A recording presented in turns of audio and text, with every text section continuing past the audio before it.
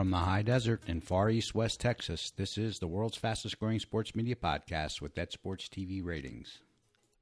And before I introduce today's guest, let me disclose that I left corporate America in late 2002, and for about the next 13 years or so, watched PTI and Around the Horn pretty much every day.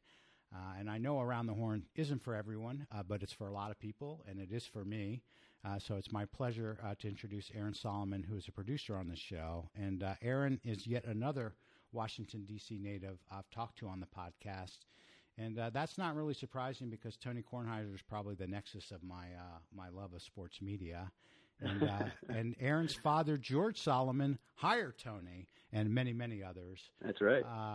And so it's my pleasure, Aaron, to welcome you to the world's fastest growing sports media podcast with That Sports TV ratings.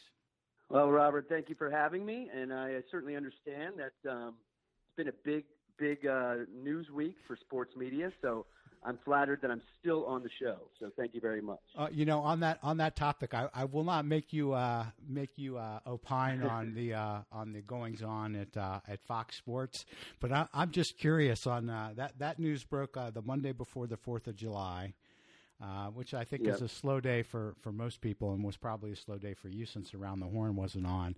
How many texts were flying back and forth between you and people that you work with over that kind of stuff? Believe it or not, it was just my core group that I work with at Around the Horn that chimed in, really. I think a lot of people, honestly, the timing of it, I think a lot of people were out of town and you were kind of unaware. And so I honestly did not get that much correspondence from people. It was really just the core group that I work with. Nice. And for those who have been burying their head in the sand over the 4th of July weekend, Fox Sports abruptly terminated Jamie Horowitz on Monday, and I don't really have anything to say about it except that I find the whole circumstance kind of sad, and we'll have to see how it plays out. But anyway, my focus is on you, Aaron, and well, thanks. Appreciate it. And I am definitely I'm glad that you're willing to do this. Well, first of all, I want to sanity check myself. You are still in D.C., right? In Washington, D.C. That's correct. It is kind of hard to kind of keep up with who's where, but yes, we are still based out of D.C. We work out of the ABC News Bureau in Washington, D.C., and we've been there for going on I have to look back and see how many years we've been there now, but I feel like the main portion of the show has been produced out of that ABC News Bureau, so we've been there a long time. So I know that Eric Rydholm's group produces Around the Horn, but Around the Horn's not actually one of the shows that he created. At what point in the show's history did Eric and you jump on the Around the Horn train? Well, I actually was with Around the Horn from its birth. Wow. I was asked to come. Yeah, I was asked to be the associate producer. Bill Wolf, who was basically the creator of the show, along with Mark Shapiro and Jim Cohen. Bill Wolf hired me as the associate producer, and Brad Como was basically the lead line producer. And so I worked under Bill and Brad to start, and basically did that for a year until they went with Max to New York to try the IMAX show. Right. And that's when I became the producer, and when they left, and have been been the producer ever since. So after a year, when everybody left, basically Eric was put in control to oversee Around the Horn. I was going to produce the show, and Tony was then going to host the show. And it was from then on that basically Eric oversaw the operations of Around the Horn. So just to get my timing straight, so Around the Horn launched like in the fall of 2002, and that's correct. This change was like late 2003. Yeah, that's well. Let's see. Maybe early 2004. Basically, I recall it at the Max had like a year contract or something. His contract was up a year after we started, and so I'm pretty sure it was like in the fall of 2003 where we I took the reins as producer and Eric took over after that. But I have to kind of follow up on my timeline there to get the exact months. But I'm pretty sure it was just a year. Yeah, it was basically a year into the show.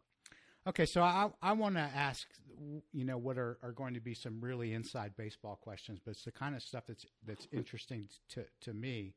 Like, how is the regular rotation panel, the rotation of panelists set, and how do things happen? Like, how does Frank Isola break into the rotation and then become a part of the group? Very good questions. Right now, I have a roster of around 15 panelists, and so basically, what I do is, and I'm putting it together as we speak for next week. But I will send out an email to all the current panelists that are active, and I will ask what their schedule is the following week, and they will get back to me and they will let me know their schedules, and some of them will be traveling for games, some of them will have vacation time, etc. So I basically just kind of lay it out on a big whiteboard in our office. And it's sort of like a beautiful mind trick that I've been playing for 14 years or however many years. And I'll just look at it and just kind of, I'll keep in mind the diversity on our panel, and I'll keep in mind, I try to get people as many reps as possible, right? Because that really helps everybody just to kind of stay fit, because like if you just like you just like as many reps as possible if you're a panelist. Sure. Just to just kind of stay in the loop and all that good stuff, and sort of that's just how I do it. And we try to keep in mind the diversity that we now have, and again we just try to give everybody as many reps as possible. And that's pretty much the game. That makes a lot of sense. So as far as like breaking in, new blood, Ramona, Frank, Mina Kimes, I think is a recent addition.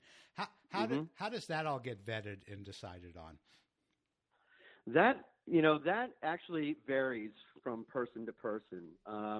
Some we have been encouraged from Bristol folks. Right. To give them a shot, let's say. Some, we'll see on, maybe a regional show, or they may get time on the radio. For instance, like Frank. I think we knew his writing work, and we knew that he had some camera time on the regional shows, or locally for him. And, maybe it's just like, hey, he may be a good voice. We don't have a New York voice per se. Right. And, we could use a New York voice.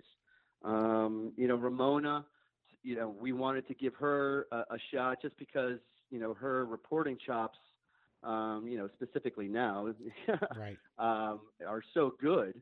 That we just felt like that would add some credibility to the show. If we had a reporting voice who was just, on top of, the current NBA news, what have you.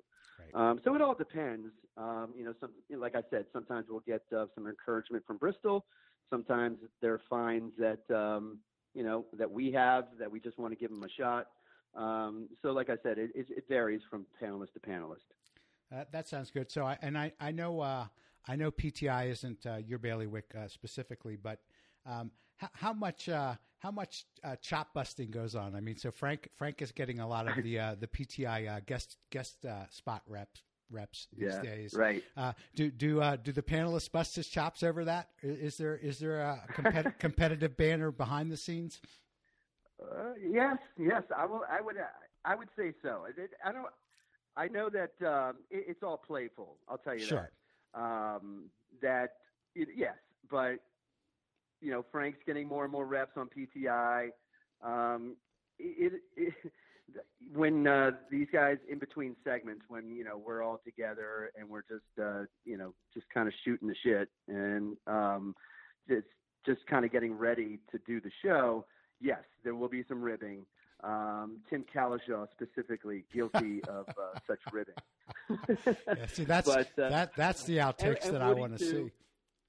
Yeah, exactly. That'll be those really underground clips that maybe after the show is dead and gone. Maybe I'll unearth those. But the real. No, I think one of the. I was going to say one of the really important things of our show is the chemistry. I feel, and some of that is developed through those in between segments. Like Right. honestly, that is important. That is an important part of just getting everybody kind of loose, having a good time, not taking ourselves too seriously. And I think we do really well with it, given the fact that we have 15 people coming in and out of chairs. Right. No, I agree, and I think the chemistry is definitely, at least for my enjoyment as a viewer, is definitely a big part of that. So Yeah. you have this week off, but if you didn't have this week off, how would today have gone for you? I mean, what would have been the process from you waking up and kind of keeping your eyes on the headlines to what time the show's conference call happens to what time taping happens? How does all that go? Or if you want to pick next Monday and project ahead, we can do that. Sure. Yeah, no, I mean, it's pretty much a daily form of life for me.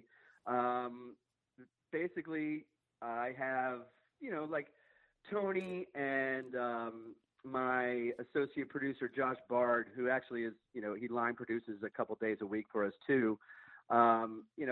We will kind of text each other back and forth the previous night if there's something that we see that is of interest, for show. Even if it's just like something funny, like somebody catching a foul ball with their popcorn bucket. Right. So we'll start thinking about show ideas the previous night, let's say, and then we have a core group of creative people, production people that come in every morning between 8:30, and I have a very small group of people that put the show together. I think a lot of people would be surprised to find that out. Is that basically I have a core group of 4 people around me that come in, prior to the conference call, and that's it. Right. Our job basically is to just start perusing, the same thing that you do every morning. You start looking at what's trending. You start looking at, the most important stories of the day, and you just kind of go from there. Now, where my job becomes difficult at times is trying to get the umpteenth story about LeBron James, trying to get that story fresh, trying Right. to come up with new angles, and that can be a chore sometimes because for that 5th day in a row that we're talking about LeBron James, there can be sighs from panelists as I introduce it in the conference call. And so, we just try to keep things as fresh as we can on a daily basis. And that can be, can be more challenging on certain days than others. But, I think we do a good job of keeping it fresh every day. And what time does the daily conference call happen? So, we usually, like I said, we get together, we convene my core production group between 8:30, and then, we try to lay out a rundown, and we try to make it as complete as possible by the time the conference call happens. And that happens, excuse me, at around 10:30 every morning.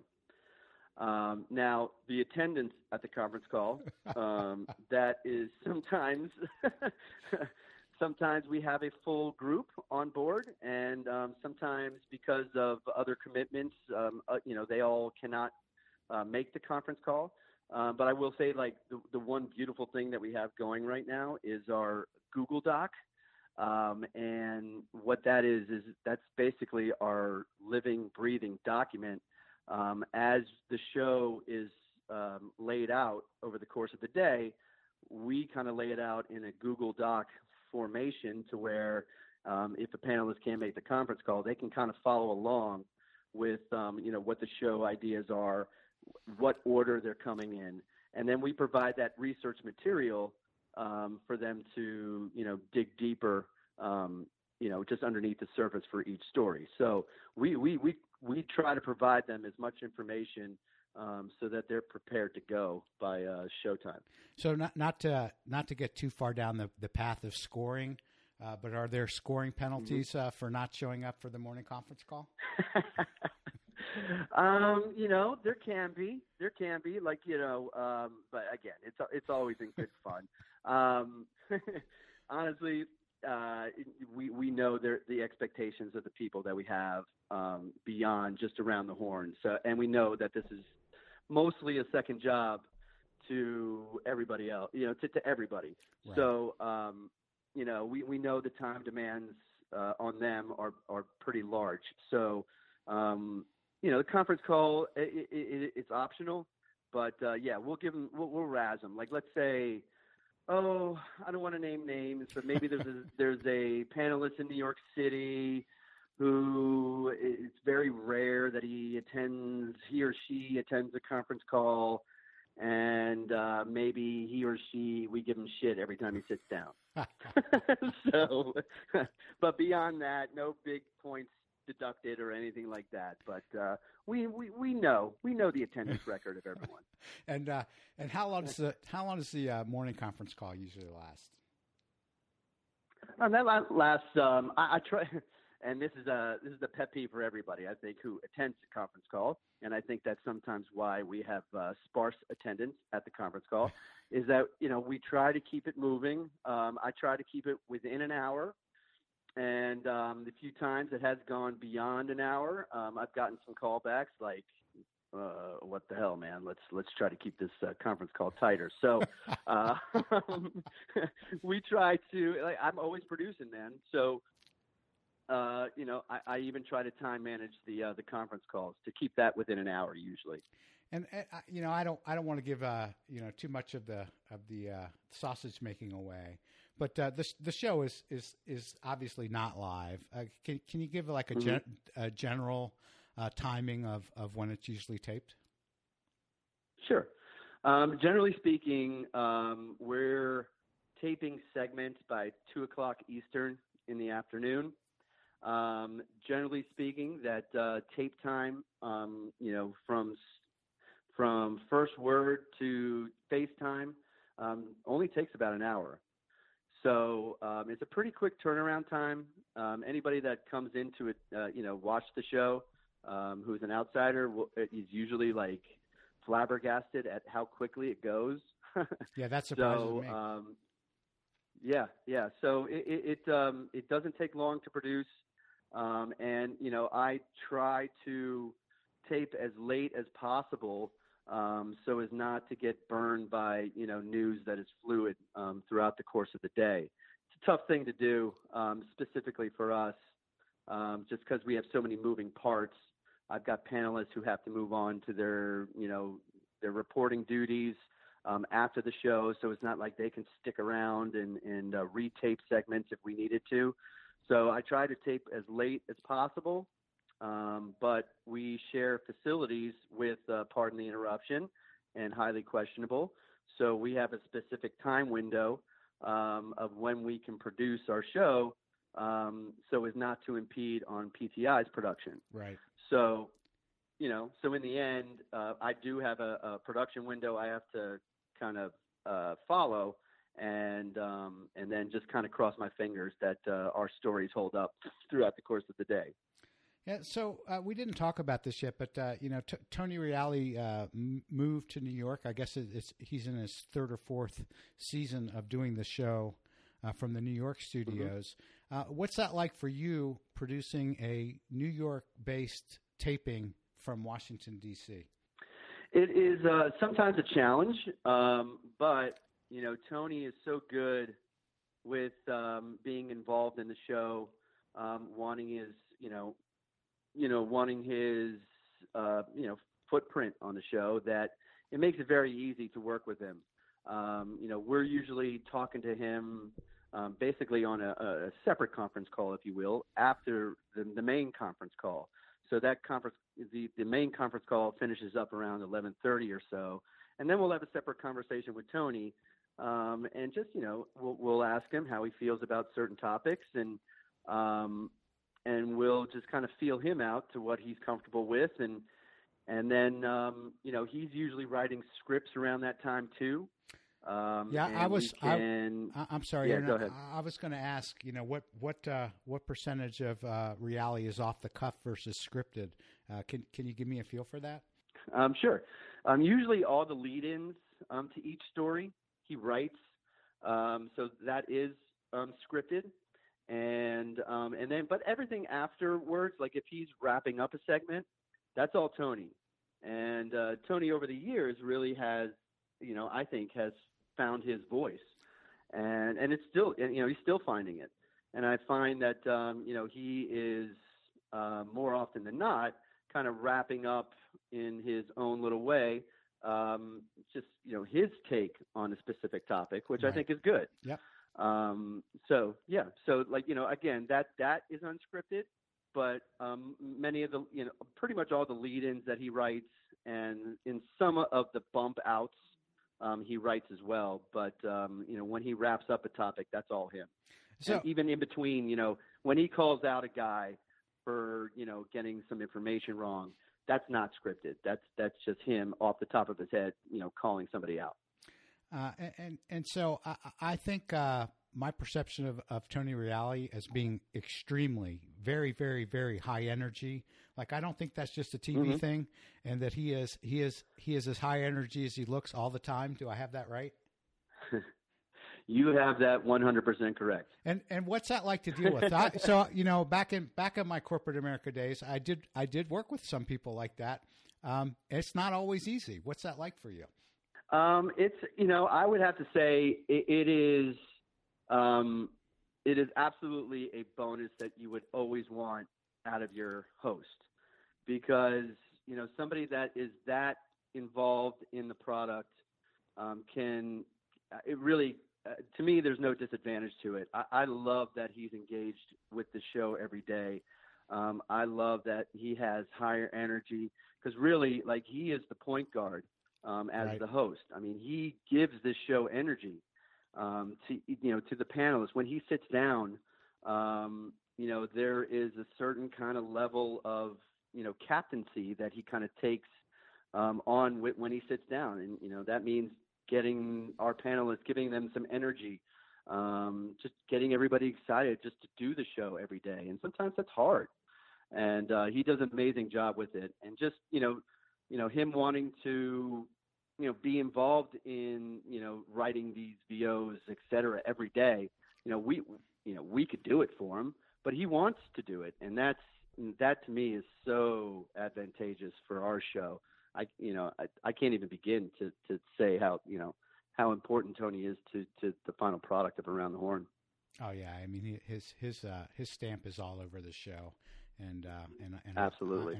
I think definitely to the better. Though I as a PTI fan, I definitely miss him. And on PTI, I'm happy for him that he's happy in New York and still getting to do the Around the Horn thing. Aaron, we didn't talk about this, but I mean, I know from some of my interactions with you on Twitter, you do follow ratings at least a little bit, you're the first sort of talent or behind the scenes person who actually works on the show that I've talked to. And, I understand ratings are kind of difficult because, ratings are cold and they're just numbers. Whereas you guys are working on a show, and the show means quite a bit to you. But how do you interact with ratings, and how do you view that part of the business? Well, I try to keep tabs on, the weekly numbers, just like the numbers you were putting out on a daily basis. I find them elsewhere now. And, I am cognizant of the numbers of the shows that are, are leading into us. And I'm obviously cognizant of the numbers that we have, and then PTI's numbers and the six. I am aware of all those numbers. I am, usually hopeful that, from, HQ even before, I hope for is to see growth leading into PTI and then into the six. So as long as my numbers are doing okay in relation to the shows prior to me and to the shows after me, then I'm usually happy. So now if there's go ahead. So I was just going to say, it sounds like, there's a pattern that you're looking at more than the absolute numbers, right? So that if Around the Horn is higher than the show that is on before it, which right now is highly questionable, and PTI is higher than Around the Horn, that has been the general pattern probably for the whole time the shows have been on. And as long as that pattern is maintained, you have a sort of a good sense of how things are going. Do I have that right?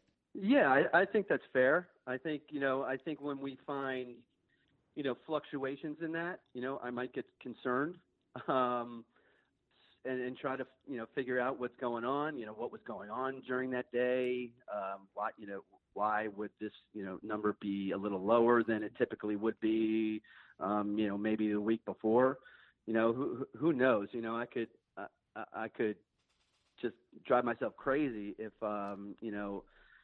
I tried to kind of pinpoint any one day, Sure. A number might be lower than another day. So I try not to, get that involved in the everyday number, and I try to just, concentrate on our lead-in, how we perform compared to that lead-in, and then how we're giving it to PTI. So that's usually my concern. Gotcha. My biggest concern.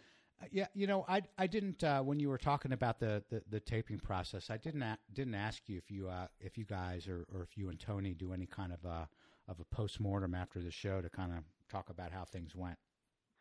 Sometimes we do. We did it certainly when he was based in DC a lot more. Right. But usually if it's if we have a really, really good show where everything's on point, we'll kind of correspond with each other and say, wow, that was a really good one today. And then, if we had some, problems, in a show, like if we redo a segment or something like that, then, maybe we'll talk about that. But I think generally speaking, it's, we're making the donuts. We got, however many shows under our belts at this point. And, it's really just a matter of, okay, this show was pretty good. Is there any outstanding issues we need to address? No? Okay, then it's on to the next show. So you that's have sort of my mindset. You have like a closing pitcher mentality. Well, we're on to a new day. Yeah. Clean slate. Yeah, I think you have to. I think if you get, wrapped up in, what happened, in the last 3 hours or whatever, then my mentality is like, you just got to kind of move forward, and, you're always going to have that next show. So, right. Knock on wood, we keep on having next shows. Yeah, knock on wood. So you right. talked about that sometimes you do reshoot some segments. I think I talked to you a little bit about this beforehand, like that I have the perception that Highly Questionable, for example, is against mulligans. They don't like doing retakes of any kind. But I don't necessarily get that impression from Around the Horn or PTI, and you've kind of cleared that up. But what happens to cause a retake? What kind of circumstance? It could be it could be any number of things. It can be a technical glitch where we're not happy with how we just came into a segment. Or it can be where the panelists are just choppy, where there's not a great flow, and as a producer, you just kind of sense it, and you may just want to just cut it and just try again. Now there may be also a situation where a panelist just misspeaks and gives a bad piece of information, and it's, at a level where the benefit would be just to stop down and redo the segment. Right. There are a lot of times where Tony could just correct a panelist for bad information, but sometimes, it benefits everybody if we just stop down and just do it again. We have, our longer segments is the A block, right, or our first block, which is, probably goes, anywhere between 11 and a half, 12 and a half minutes. So, if I'm busting or if I'm, cutting a segment, 9 minutes in, I really don't want to do that. Yeah. So, generally speaking, if it's early enough in the segment, I'll bust it. But, I try to stay as organic and real as possible with the show. So I don't like to bust a segment. I like to, I love to be a one-take wonder, really. And so that's always my goal when I walk into a show. Now, it doesn't always work that way. Yeah, so, podcasting has given me an idea of how hard that is, and it's pretty hard. Yeah. So, but generally speaking, we try to keep it to one takes, but, sometimes it just doesn't work out that way.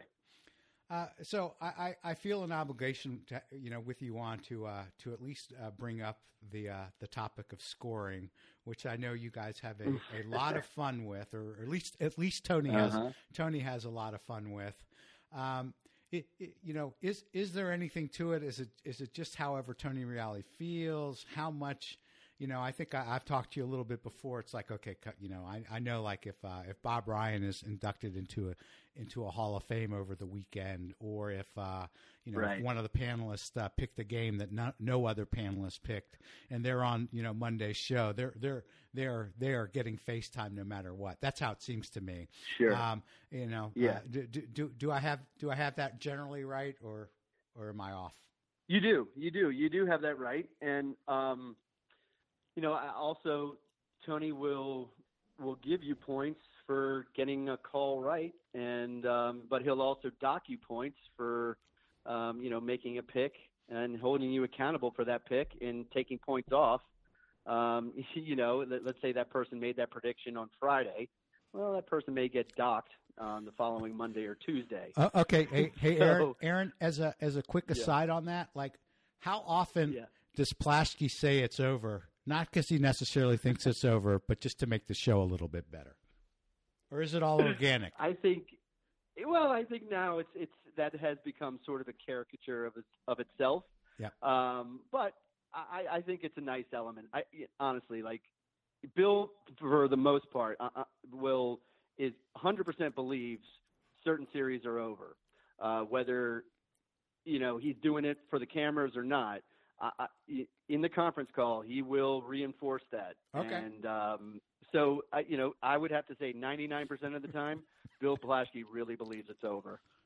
Okay, so back to scoring in general, and giving panelists who made right calls or panelists who have earned prestigious awards the win.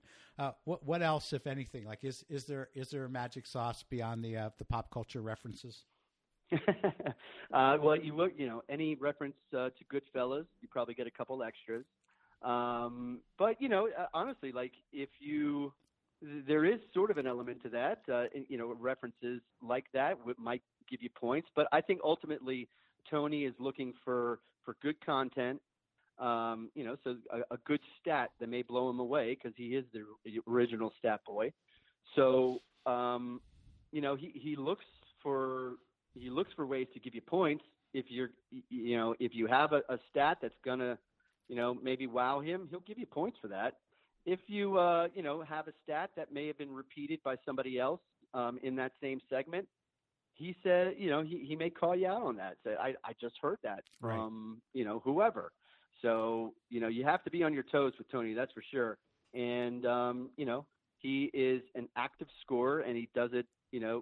I think he does it. He does it really well. So because when we have substitute hosts, it's not easy. Oh yeah. And you can see how difficult it can be for hosts filling in when Tony's away. So he really has made this almost an art form, and yeah, to be commended. Yeah, no science whatsoever. At least that can be predicted based on. There's no true science. No true science, and I believe that 15 years in, we get a daily email, or not an email, but a Twitter follower who might ask, "How does the scoring work?" So 15 years in, we're still trying to figure out the scoring, but I can assure you, Tony does it pretty darn well. So and I'm sure it's all in good fun. I'm under the assumption that there's not really any animus from the panelists about how scoring is done, or is there back chatter about after the show? Come on, you should have given me more points for that. There is, but it's all in good fun. I will say that there was back a long time ago when we had a certain panelist in Chicago. It was taken a little more seriously than it is now, and so if certain things didn't go the way a certain panelist in Chicago wanted them to go, I might have had like a red flashing light on my phone waiting for me when I got back up from producing the show during the day. So over the years, I think people realize that this is all just good fun. But don't get me wrong, they're competitive and they want to get that face time. But there's no animosity after a show ever.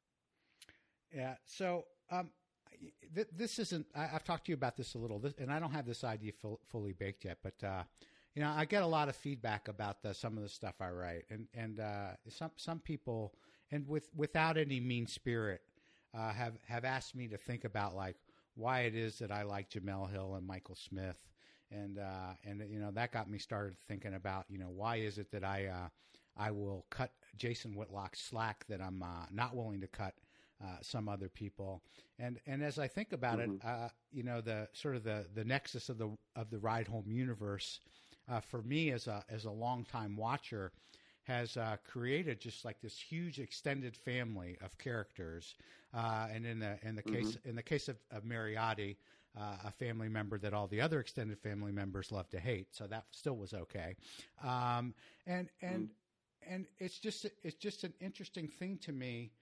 As a regular viewer, that just over time and repetitions, I've spent probably days of my life with each of the panelists. So I'm just wondering like what it's like for you. I mean, I'm a weirdo in a lot of ways, but as a regular viewer of Around the Horn, I don't think I'm any particular exception. How does it feel like just working on a show where you have a lot of regular viewers who do treat, I think, the cast of characters like an extended family? What's it like to make something like that? Well, it's incredibly humbling. I mean, if you would have told me that we'd be celebrating our 15-year anniversary in November, I would have told you you're crazy. Right. I think it really is an amazing thing that we've been able to, create this show where we have so many voices and, actually voices that have gone on to do bigger and better things. Yep. We have, just kind of made this a place where you can kind of develop your craft of, being an opinionist, if you want to call it that. Yep. And we kind of just foster that, and we let you develop, and we want you to succeed. And I love being that sort of that breeding ground for these bigger faces that you're now seeing. For example, on the SportsCenter 6 with Michael and Jemele, just they basically cut their chops with Around the Horn. Yep. So it's incredibly gratifying to see our panelists advance and move on to bigger and better things, and it's incredibly humbling to know that we still have an audience that is still interested in the show. I can't tell you how amazed I am that we're 15 years in. Yeah, it's been a good run, and you've also, and I'm sure you're proud of this as well, you got the Bomani and Pablo show coming, and though they both have done other things, I would include them among the folks who Absolutely. have cut their teeth on Around the Horn. Yeah, I mean, the list is pretty large now. Between Michael, Jamel, Bomani, Pablo, I mean, Sarah Spain is getting more and more run on other programs. Kate Fagan now hosting Outside the Line. Yep. And the list is even larger than that. I mean, Mina Kimes, who is sort of our newcomer now, she's getting her voice on our show, and you can see her developing with each and every show. So, to see that every day, it's really gratifying. One of the things I think we wanted to, that I did want to touch on was just how we've been almost accepted in pop culture world. Very recently, Woody Page and Around the Horn with Jeopardy question. Yeah, that was awesome. Yes. And the fact that Mark Wahlberg is impersonating our show, you saw in his Direct TV commercial. Yep. And the 30 Rock thing too from way back. And the 30 Rock thing. So sometimes I used to get sensitive about that. When they're making fun of you. But in the end, it's like I took a step back and wait a minute.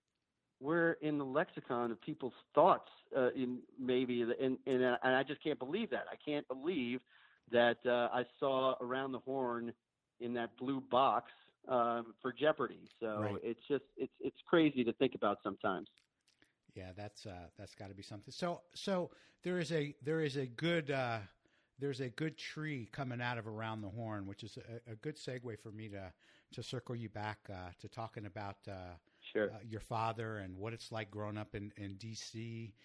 With sort of from my perspective, a very famous sports figure. So to set the stage, one of your dad's gifts beyond hiring, I think, is good timing. So if I read it right, he joined the Washington Post in 1972, which right. happens to be the year the whole Watergate thing started. So the right. timing was good from the get go. But what's that like for you growing up like? Oh, it is just incredible growing up for me. Just being around it.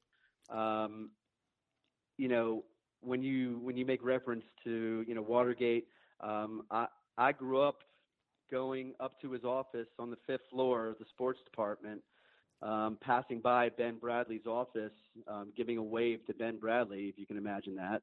Wow. And sometimes actually going into his office to say hello, and that's what I grew up with, and it was incredible. And sometimes, like I was telling you earlier, sometimes he had a tough job and had to wear it from certain sports owners or coaches in the Washington D.C. area. For example, there were times when if Georgetown was covered in a way that Coach Thompson didn't love, then we might get a call to the house from John Thompson, which can be incredibly intimidating when you answer the phone when you're like 10 years old.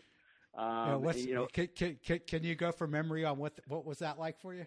It's very simple. It's a very simple conversation. I as a 10-year-old, you know how a 10-year-old answers the phone.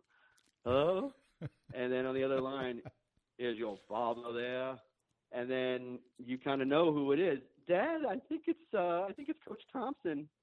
And then you hear my dad on the other line saying, yes, Coach, I understand. And so, they work it out. But that's sort of what I grew up with. And, so many memories of just going to games and, back when the Bullets were good, in their title runs, 1978, I can remember where, I went to a NBA title game and afterwards I waited for my father because he went to go get quotes after the game, and I would wait in the press room. So, I do have those memories and I remember them fondly for sure. The Capitol Center. Yeah. Oh, yeah. So I think it's kind of an interesting thing because, for me now, I mostly hear about your dad usually on a reference like on the Kornheiser podcast, and it's always in relation to the sort of the George Solomon tree of Kornheiser and Wilbon and Aldridge and Rachel Nichols and Jay Adonde and just all of the characters. So it's really interesting to me that you're in a different way, but kind of getting to participate in something very similar. At least my job requirements very similar to what he did. I mean, he basically laid out a newspaper, a sports section, and that's essentially what I'm doing. I'm kind of laying out in a different way a sports program, a sports page of my own per se. What are the best stories? Do they go above the fold? That's maybe my A block. Below the fold might be my buy or sell, my buy or sell. And then, if you flip through the agate page, maybe there's my kicker. Right. There's my showdown. Yep. So I sort of, take that, his job skills to what I'm doing now. They're very similar. And I remember, there were times when we would be, riding in the car. I would be, he would be driving me to a doctor's appointment or something like that, or driving me to school. And I would ask him, like, why did you put this story above the fold today? And he would tell me. And sort of, I got his, just the way he would think about what stories were more important than others. I got to understand how he did that early on. So I've always kind of, held on to that as I move forward with my professional career. Can you talk at all about what your dad is up to these days? Yeah, he is the professor of the practice and director of the Shirley Povich Center for Sports Journalism at the University of Maryland. And, he really is trying to teach what he taught me all those years of how to do this.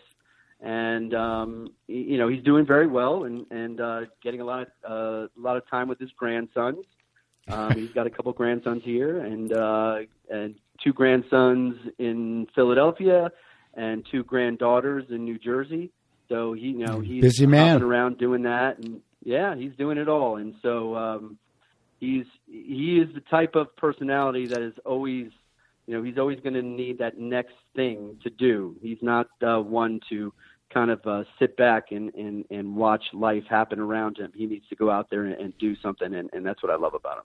That's a pretty great outcome for him too. I think to be spending what's he in his 70s now?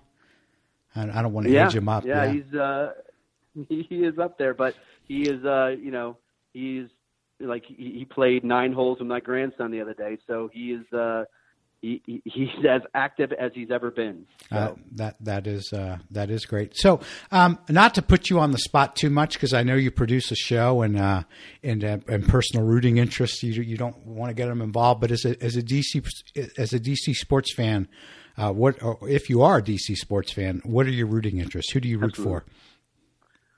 Well, I do, for better or worse, I root for all of the DC teams.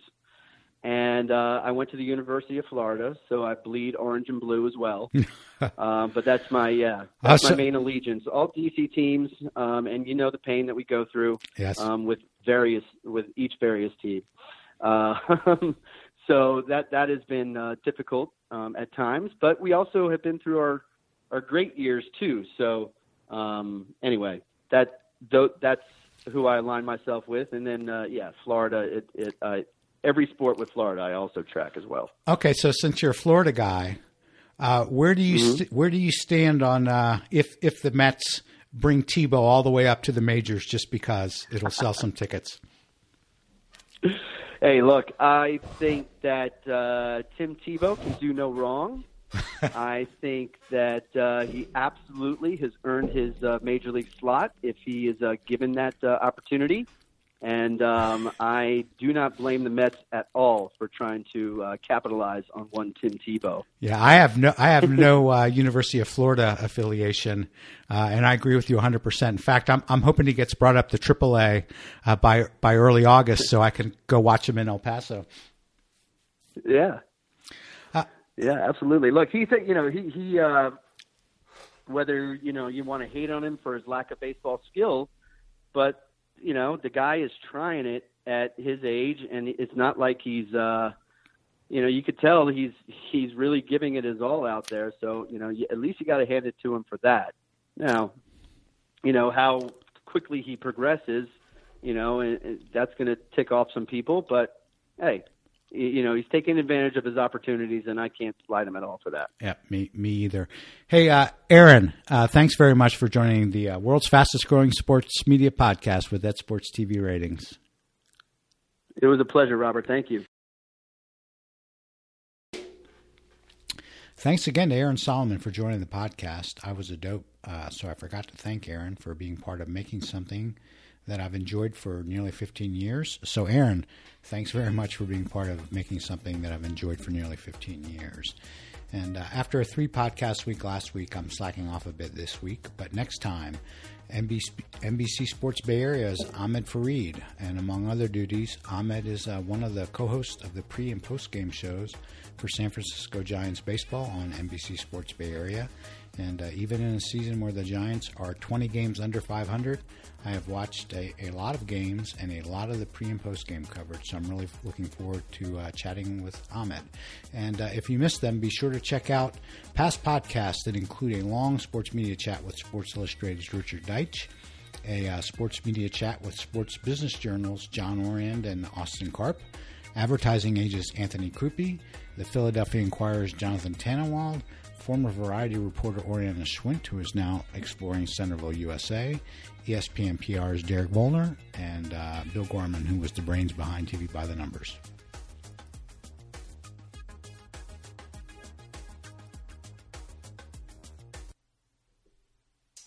Alexa, play the Around the Horn podcast. Getting the latest episode of Around the Horn. Here it is from TuneIn. Welcome aboard Delta Airlines. Please enjoy your flight and thanks for choosing Delta.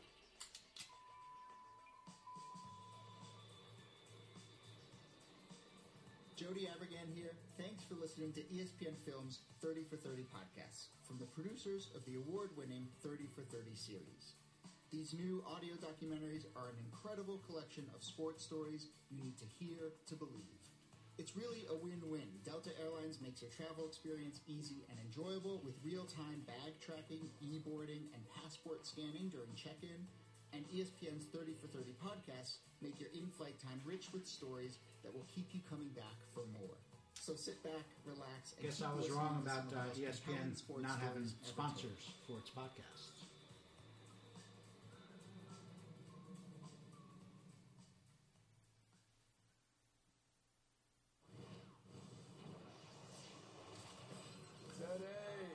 Alexa, stop.